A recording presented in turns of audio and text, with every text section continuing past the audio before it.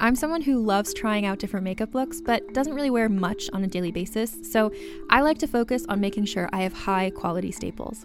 And whether you like a fresh face, full glam, or somewhere in between, you've probably seen Thrive Cosmetics Viral Tubing Mascara. I've certainly seen it everywhere. You know, the one in the turquoise tube? So that mascara, along with all of Thrive Cosmetics beauty products, are certified 100% vegan and cruelty-free, which I look for in makeup, and they've got excellent quality to match. And something I didn't know from all the mascara videos I've seen is that for every product sold, Thrive Cosmetics donates either that same product, another product that is needed more, or a monetary donation. They've worked with over 500 nonprofits to help with a wide range of causes like supporting cancer survivors, people experiencing homelessness, education access, and so much more. Knowing that makes me feel even better about using their products. And I do enjoy using them. Like I said, I like having high quality staples, and so my favorites are products that are multi-purpose, like the Brilliant Eye Brightener. It comes in a bunch of colors, and I like using them as eyeliner, eyeshadow, and even highlighter. Thrive Cosmetics is luxury beauty that gives back. Right now, you can get an exclusive 20% off your first order at thrivecosmetics.com/thrive. That's Thrive Cosmetics, CAUSEMETICS.com/thrive for 20% off your first order. Calling all lovers of mystery and fans of a good story. If you haven't already heard me talk about June's Journey, you're in for a treat. It's time to don your detective hat in this free hidden object mobile game that delves into the captivating journey of June Parker, a self-proclaimed detective on a quest to unravel the mystery surrounding her sister's untimely death. In June's Journey, you get to play as June, deciphering clues and unveiling secret plots within thousands of beautifully illustrated scenes. And did I mention it's set in the glitzy 1920s? New chapters are added weekly, so you will never run out of new thrills to uncover, and you can also personalize and decorate your very own Orchid Island where the story takes place. How sharp are your detective skills? Find out when you download June's Journey on your Android or iOS device, or play online via Facebook Games. Your detective journey awaits.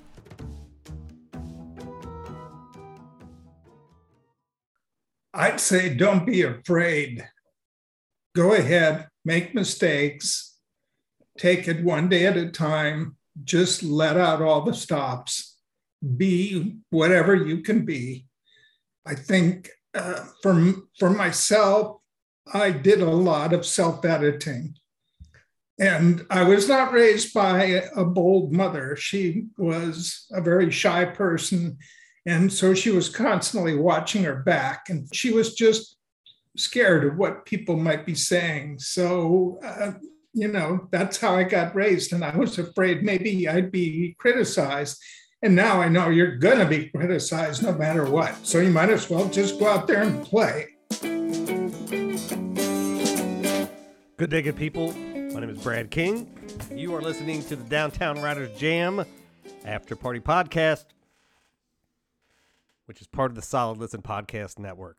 I'm literally going to have to replace this sitting chair because it is squeaking all the time, and I feel like at some point I'm going to lean left or right, and it's just going to break. If that happens, I promise I'm leaving it in the program. We are coming to you from deep inside the Jam Bunker today, primarily because it is 1,000 fucking degrees outside, and going outside was terrible. It was a terrible idea. I took a walk and came back covered, like had to shower and change, and then looked at my phone, and it was 105 degrees in the heat index.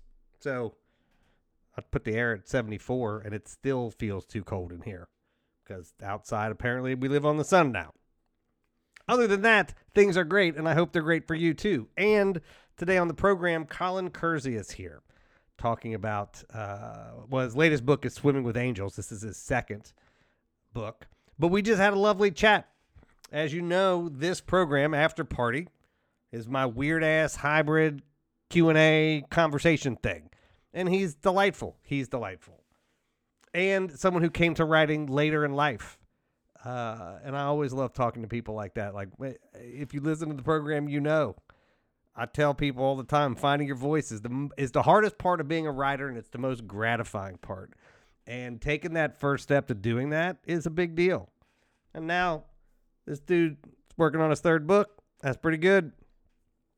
So he lives out in California, Southern California. So it is not the sun out there. It is that like 70-degree bullshit that we all hate them for. He works as a global PR manager. He's a graduate of the University of Washington, Western Washington University, in the novel writing program at Stanford, which hurts my Cal Bear heart, but good for him. Working on his third novel, and his work has been mentioned or featured in all kind of places, including Kirkus and Publishers Weekly, which are both really cool. So I think it's a fun conversation, or it's a fun Q&A. He's got some good stories, and he's like a super humble guy, and he's just, he's one of those people. It's just like you're talking to him, and you're like, God damn, like you're just nice. Like I just want to talk to you, like just a nice guy. Before we get to that, we got our business. So this is the after party. That's our weird Q&A. We got the jam session, which is our nonfiction show. Those are both short form. And those come out on Mondays and Fridays. And the jam, the big one, that comes out on Wednesdays. Couple things for you to do for us. Head over to Apple Podcasts if you got an iPhone or iPad. The Writers Jam Facebook page. Otherwise, leave us reviews. And more importantly, totally peer pressure your friends into listen to this show. Like, tell your reader friends about this. That's the best thing you can do for us. At our website, a billion things to do. You can read book reviews. You can buy books through the bookshop link. You can sign up for the newsletter. You can sign up for our Apple Podcast subscription. For all the shows on the Solid Listen Podcast Network, $4.99 a month. You get all of the shows commercial free. You get them before anybody else. You can also sign up for our Patreon for $1 or $5 a month. You get that same deal, plus some bonus content, which is always nice. Malls and Nicole crank things out. I don't even know where they have the energy for it. It's crazy. They're insane. But as always, I appreciate you taking some time to spend about a half hour, 40 minutes with us here in the bunker.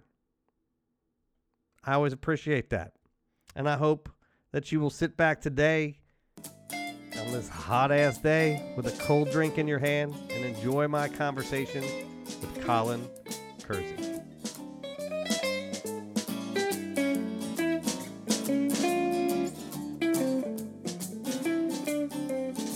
Why did you write? I thought reading these books like Treasure Island and so forth and imagining being able to create your own magical world would just be the coolest thing ever. So then you get older, you're reading people like Steinbeck and Hemingway and so forth and seeing how they can put truth on the page. And that was very moving to me. So I really wanted to do it. And so as I kind of waded into it, and it's funny to me that as I started out writing, like in high school, I was too shy to read my stories in front of the class. And they were usually a giggle. They were very funny stories, but I would have to pay other kids to read them. So anyway, so that's how I started. When I got into college, I would always major in something that would hopefully make me money, but then I'd do a creative writing minor. And the creative teachers that I had, poetry and fiction, would always tell me, you have a gift, but I still didn't see, I couldn't put it together. How do you actually make money from this? Oh my gosh, you got to write something, 100,000 words, which is maybe a million or many times that decisions. And then you put it out there and you don't know if anybody's going to buy it. So that was very scary to me. So I did a lot of start and stops, finally got into advertising and marketing to hedge my bets. But I never quit wanting to be a writer. And so little by little, I kept nibbling at it. I was like sneaking up on it from the trees in the forest until finally I just jumped in the pool. The forest was coming to the castle. Right. Do you remember what was the moment that you said, yeah, I got to do this? Like, I got to do this. I think it was meeting this writing teacher, Elizabeth George, fantastic writer. She's New York Times bestseller and has been so for 30 plus years. Her first book won all these awards. And I met her after I'd moved to Orange County. I took a little community college writing class in the evenings, and she was teaching it. And that was really a star-crossed event for me because she was such a good writer. She ended up becoming a mentor, which, if you ever find a mentor in a business like writing or art or music or whatever, you gotta go with that. So I did. For several years, I took her classes. She introduced me to the largest professional writing club in Orange County at the time. And then another thing that happened, I signed up for the Squaw Valley Writers Conference, and it was there. I took about 150 pages, and I got called upon to read in front of a crowd of people in this home up in Lake Tahoe. And I got a standing ovation afterwards. And the guy who led the class said, if I was buying stock in writers, I'd buy stock in you. And the next day, I literally had an agent following me around. She didn't sign me, but she gave me the encouragement that I needed to. Damn, I might actually be able to do this. Yeah. It's funny how those small things for writers convince you after a lifetime of not thinking that it's a thing, right? You just need the one push. If you really want to be a writer, you're looking for that thing to say, it is okay to do this. Yes, absolutely.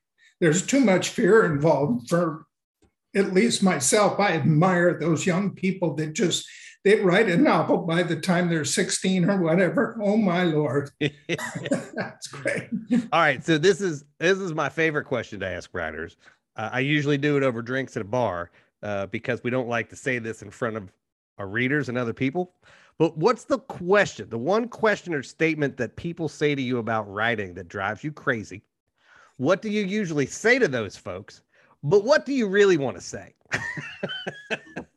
So what's funny, Brad, is that this sometimes happens in bars where we'll be talking about writing and people will find out I've actually written a couple of books, and they'll say, you should write about me.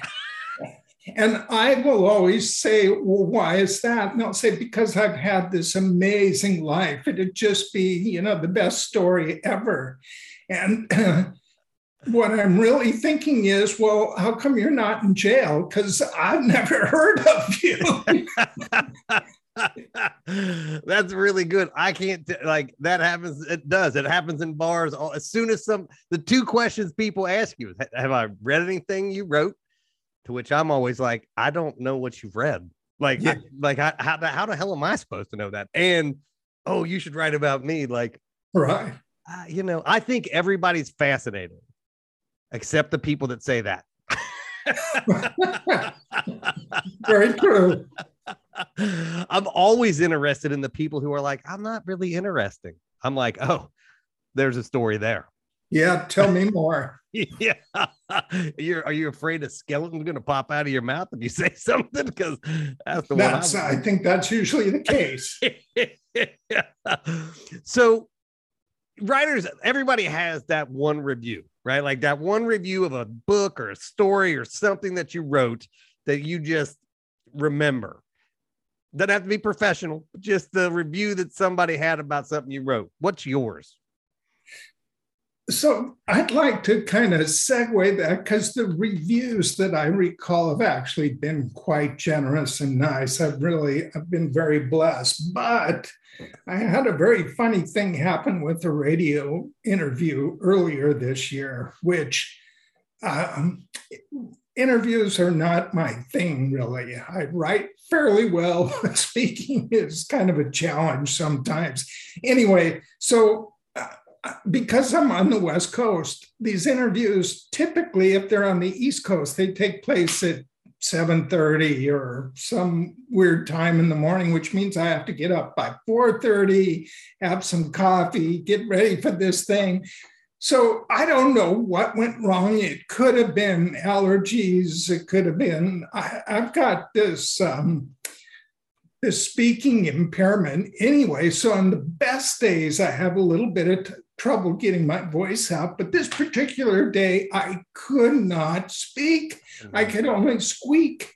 And so I sounded like Donald Duck or one of those squeaky toys you buy for your dog. I don't know how the interview came out. I was too embarrassed to go back and listen to it. That's funny. Do you read like Goodreads and Amazon reviews and things that people write?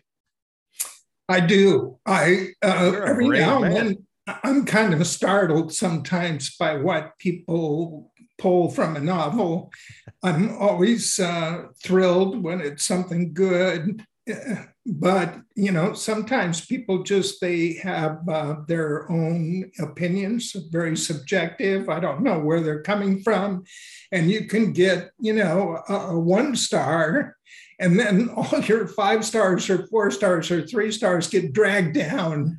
So yeah, it's kind of embarrassing, but on the other hand, hey, that's part of the deal that comes with the whole biz. So you get some bad with the good. Somebody told me a story of getting a 1-star review because that somebody bought a paperback and it was folded.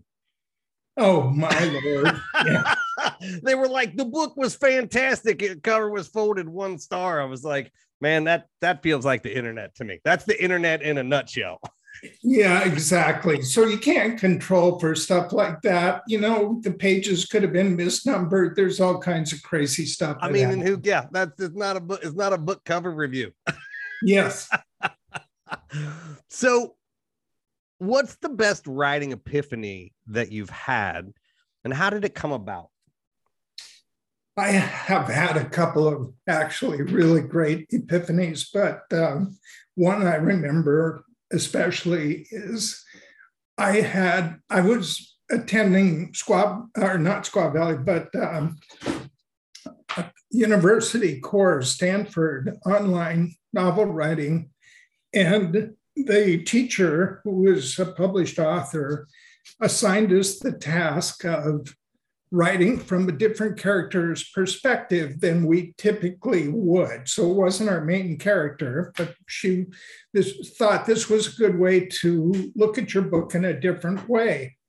And so I wrote a scene in the voice of this young blind woman, Valerie, who is depressed and grieving for her mother who died of cancer 10 years earlier.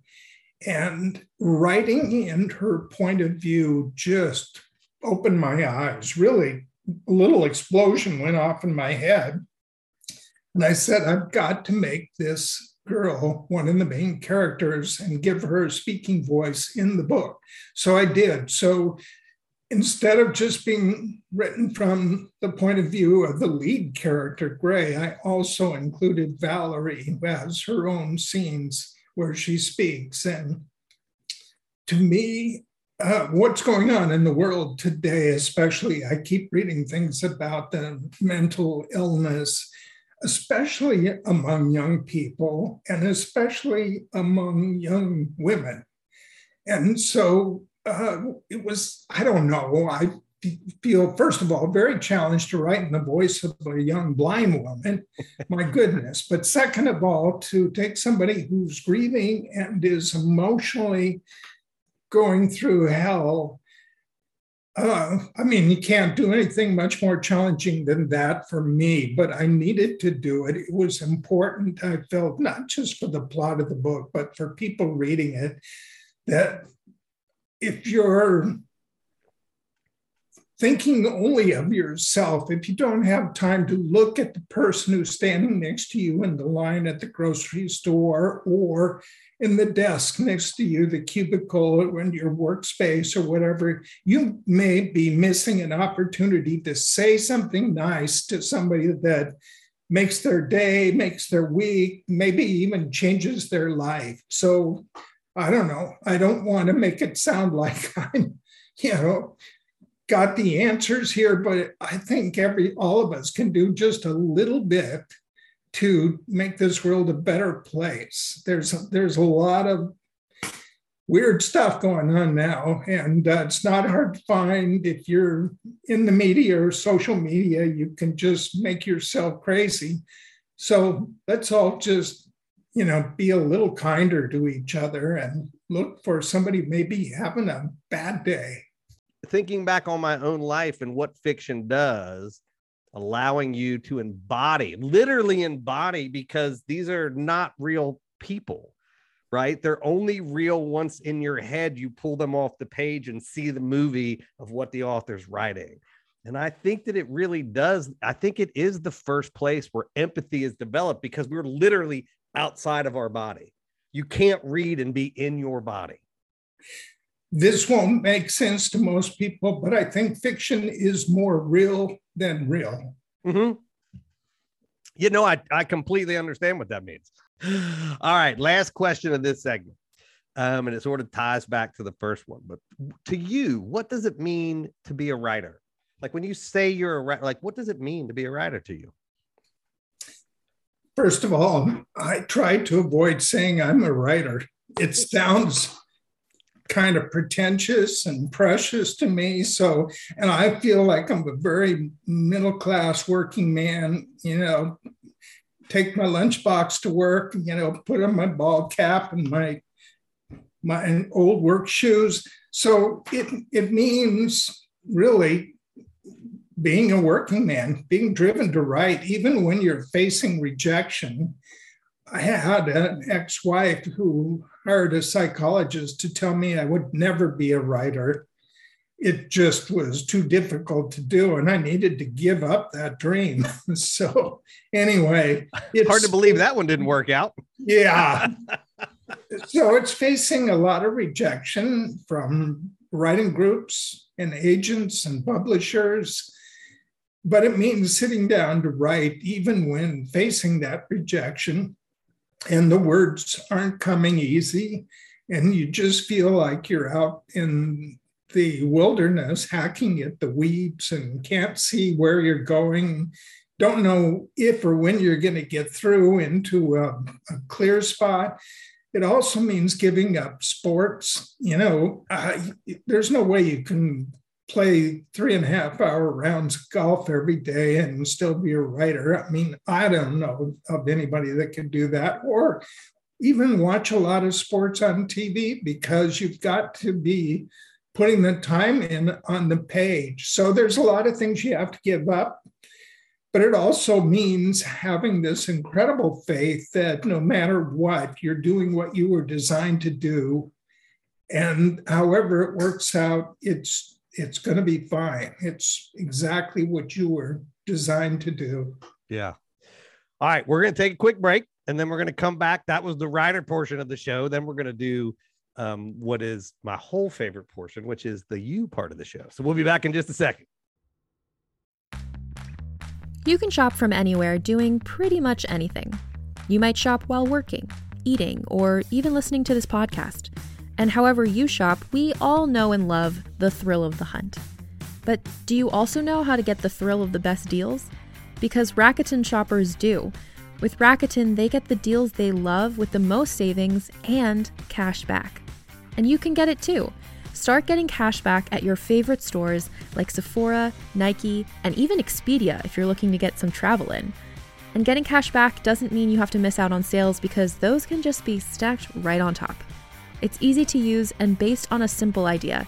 Stores pay Rakuten for sending them shoppers, and Rakuten shares the money with you as cash back through PayPal or check. Download the free Rakuten app and never miss a deal. Or go to Rakuten.com to start getting the most bang for your buck. That's Rakuten.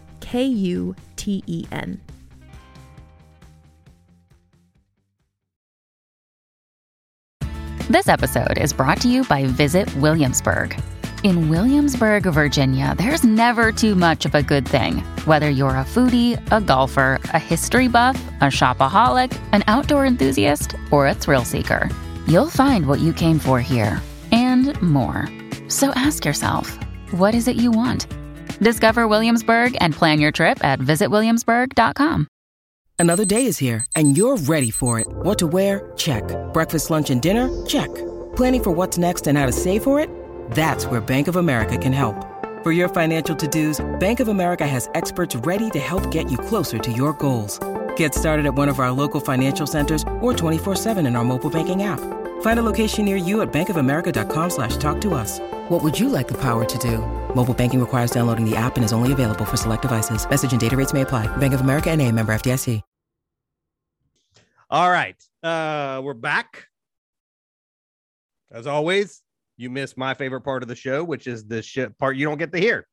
But now we're on to part 2, which is all about the writer. So tell me, what makes you the happiest? I'm a pretty simple guy. So spending time with nice people, discovering new places, listening to music, and travel. I've been fortunate through my advertising and marketing career to get to travel to not only the United States, but Europe and Japan. And so I've been to a lot of countries, both professionally and personally. And I love that. I love to explore. I've walked all over cities, all over the planet, which is just a great way to watch people, to study the architecture, to get a sense of a culture that may be quite different than your own. And I love that. And finding a little shop, whether it's selling, yogurt or something, or some antique hookahs, all that stuff is just very fun to me. I love having my horizons broaden that way. I will traveling has been the greatest thing in my life. Like, I'm very lucky. I was a professor for a long time, about 10, 12 years. And my writing partner lives in Germany. So the day school ended, I was on a plane to Europe. And I just, fortunately, through my life as a magazine writer, I had friends through Europe. So I would spend 3 months bouncing around. I don't know if I did maybe 1 or 2 tourist things, but like I did a lot of what you just said. Like, I'm going to go sit in this cafe for 3 days and write and read and just talk to everybody that comes through here. And it was always the most amazing thing because it's both different and not. And you begin to get the sense that like the world is only big because we think it is. Right. And what my greatest trick was to walk 3 blocks up where the tourist areas were. It takes a minimum of 3 blocks, and suddenly you're in the real country. The prices are totally different than they are in the tourist section. Yeah. The people are totally different. It's just, it's real versus kind of the tourist sections, which now tend to look like every place you've ever been. There's a Gap store and, Apple store and whatever else. So you need to get off those major thoroughfares and just head inland for a few blocks, and suddenly it's new and different. Yeah, I always tell people major capital cities all look the same, and none of them look like the country. Like New York is great, and I realize that's not our capital, but it's our big. That doesn't look like the rest of America. When people are like, I've been in New York, I'm like, well, you've been in New York. Like, you haven't been to like get off and go to Iowa and let me know how you do in Iowa. Exactly. So in your adult life, what is the most profound way that you've changed? I've learned to be more productive. In football, they call it moving the chains. And that's really what I try to do every day, move the chains.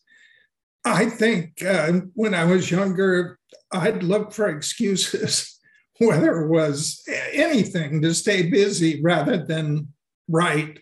But now I get up with this energy and passion to get started. So I spend a few minutes with coffee and the paper, and then pretty soon I'm gravitating towards the computer and I start work. And it's great when it gets going by 7 a.m. and then maybe 9 a.m., take a break for the gym and then get back here and get going again. So being productive is one of the things. And also, I'm still learning this, is just to be patient, because Gosh, I used to just, whenever I was in a crowd of people and the conversation wasn't going anywhere, I particularly thought it should, I was edging towards the door. And I've had to learn that that wasn't being an especially nice person. So I'm trying to learn patience and to be, a kinder person that way. So my wife wants me to stick around sometimes. I would rather be on the computer. When you're young, or at least when I was young, I was 100,000 miles an hour all the time. And I thought that was being productive. And now I sort of realize I'm way more interested in people that let things breathe. And it's like that conversation you were talking about, because sometimes you just need people to find their way into a thing. And once they find it, then you get some shit that nobody else gets. And those silences and those things are oftentimes productivity that we don't think about, right? Like that, yes. that we don't control. Yeah, when our brains get spinning too fast, sometimes it's a bad thing. We need to unwind that a little, just let it slow down. It's like a digital clock. You just need to bang it once and get reprogram yourself. Yeah. I also, for me with productivity, I've realized that sometimes the body needs to recover. Like when I was young, I did write prolifically. I wrote every day, all the time. Wow. I'm impressed. And well, that's a part of the reason I quit Wired. It's part of the reason I left journalism, was because if I wasn't working at my job, I was working on these other projects. And I think it was emotionally and mentally very unhealthy, because I never gave myself time to just take a breath and take a walk, and I thought I was making diamonds with coal, and I was making TNT. I can't remember who was I read recently that said, oh, yeah, okay, it was Cloud Cuckoo Land. And Anthony Doerr is talking about how it takes a lot of naps. And, I think as a writer, it's good to give yourself permission to do whatever it takes to give your brain a little rest. Yeah. You just can't be going 100 miles an hour all the time. Yeah. And you talked a little bit about this one earlier. So this may be the same person or maybe somebody new. Tell me the story of a time a parent or a mentor or a friend or an event influenced your life in a way that you sort of look back on and go, that was a moment. Back in the early 70s, I was a college graduate with 2 degrees, and I was working as a warehouse manager for a large discount department store. And I was very frustrated because I had this creative writing background, but the largest word any of us used at that time in the warehouse was about 4 letters long. And so I was thinking, maybe I should be doing something else. And I literally spent 4.5 years in this warehouse. The Vietnam War was going on, and everybody in the warehouse that worked with me was also a college graduate. And we were actually making pretty decent money at the time. We were union workers and so forth, but I just wasn't happy. So I contacted somebody I'd heard about who was in marketing, and I asked him what it would take to get into the field of advertising and marketing. And he said, well, I know you have 2 degrees, but you probably need to go back and get another one. And this was not what I wanted to hear, to have to stop and, push the restart button and go back to the beginning. But I did. I was in Seattle, so I signed up for the University of Washington, and my class in marketing was taught by a man, Lee Bartlett, who was the vice chairman of the Colin, which at the time I believe was the largest agency in the West Coast. And he addressed the class on the first day by saying, there's 22 of you here, and based on the size of the marketplace, only one of you is going to make it as a career in marketing. Wow. And I literally had this out-of-body experience. I'd never had one before. I knew he was talking to me. So I began, of course, I earned good grades, and I pestered him until he agreed to hire me as an intern. while I took classes and until I graduated. And my professor at the time was a control freak. He was very irritated that I managed to get an internship without going through him. So he knocked my grade down to a B, which I graduated from the university with straight A's except for this one B. But you know what? It's 47 years later. I'm still working in advertising and marketing. So that's pretty good. That's pretty good. Yeah. That was a great experience. So tell me the story of the weirdest or most interesting or coolest person that you've ever met. Doesn't have to be a celebrity, it could be anything. Just that story where you met someone, you're like, oh, here's a cocktail party story. Oh, I don't know. I remember buying Amy Tan a drink at the Squaw Valley Writers Conference. That was kind of fun. You know, that's pretty good. Yeah, you don't get to do that stuff every day. Did you get to talk to her? For just a little bit, yeah, but she was busy. I didn't want to monopolize her time. Going back to Elizabeth George, you know, she was really just a brilliant person. I told her once, I think she could write her novels back to front and they would still read. You know, her grammar was incredible.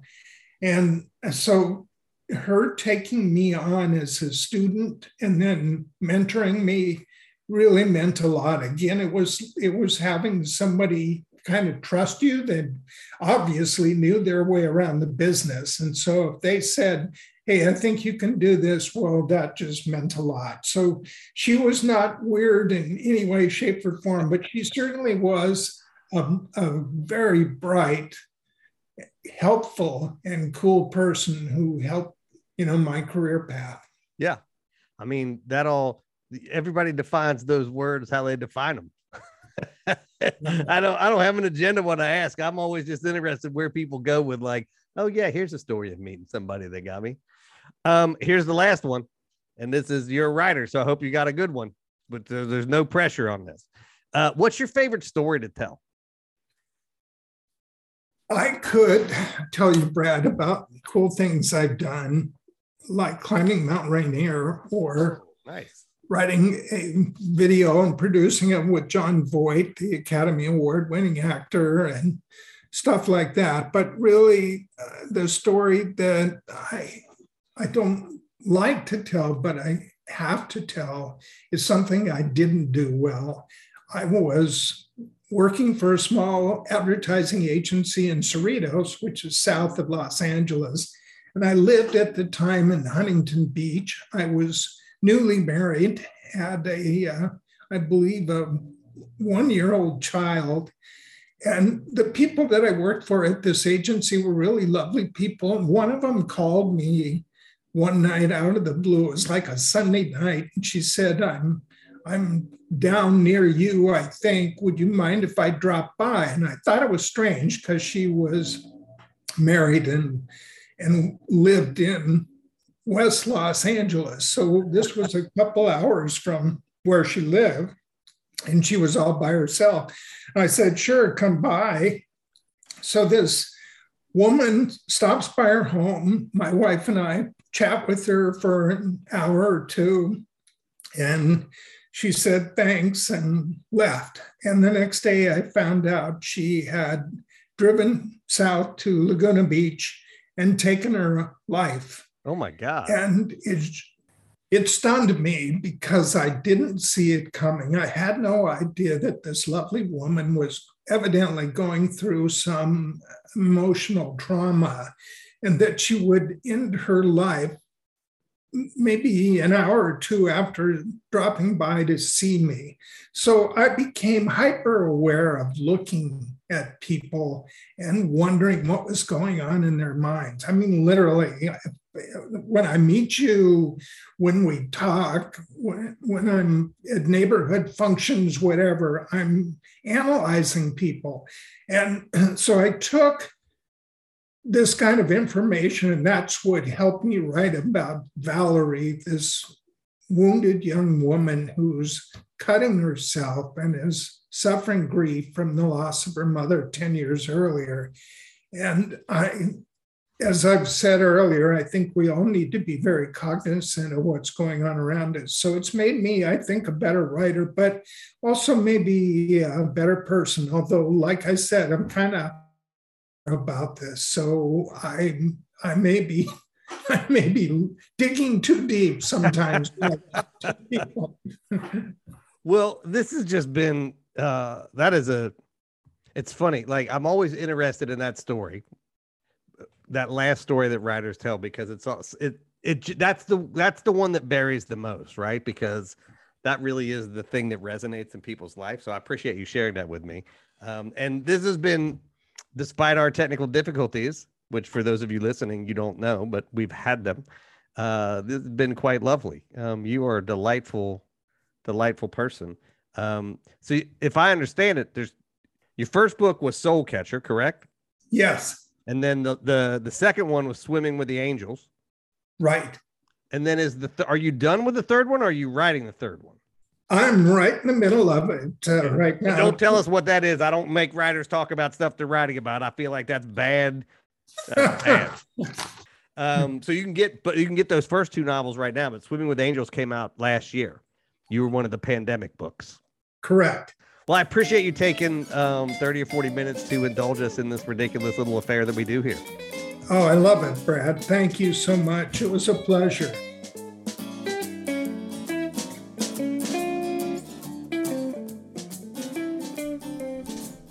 Delightful.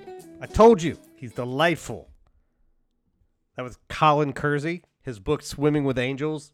It's one of those pandemic books, came out last year. I can't wait to read it. I hope you can't either. I am telling you what, Malls and Nicole always talk about the Solid Listen Podcast Network as being this kind place on the internet. And man, I'm probably the grumpiest. I'm probably the least kind of all the folks, right? Like, if you listen to the show, you know. I'm a positive person, but I can be grumpy too. And I get someone like Colin on the show, and I'm like, goddamn, like, I just want to be a better person. Like, he's just so nice. It was so fun to talk to him. It was fun to re-listen to the episode. Swimming with Angels, that's the book. So before we get out of here, a couple of reminders. Make sure you leave us a review either at Apple Podcast or at the Writers Jam Facebook page under the Reviews tab. Do it. It's homework. This doesn't cost nothing. The other thing you can do is tell your friends about us. Tweet that shit. Send your friends an email. Text them. You know, don't bug them, but, you know, bug them. While you're at it, there's 11 other shows on the Solid Listen Podcast Network that you should be checking out, including the flagship Mother May I Sleep With podcast with host and our Solid Listen Podcast queen, Molly McAleer. I'll be on that show later in August. I think it's Lifetime movies. Those are the ones that I know anyway, that they watch. And there's a commentary through the whole thing. It's a lot of fun. When I'm working out, I'll sometimes put those shows on. Don't forget, we got 3 programs on this network. The After Party, which you just listened to, and Jam Sessions, which is our nonfiction discussion show. Those are out on Mondays and Fridays. The Jam is out on Wednesdays. All on this network, that thing you're listening to right now. The surest way not to miss anything is get your ass subscribed. And remember, you can always catch us on Twitter and Instagram at The Writers Jam. Until the next time, I will see you around the internet.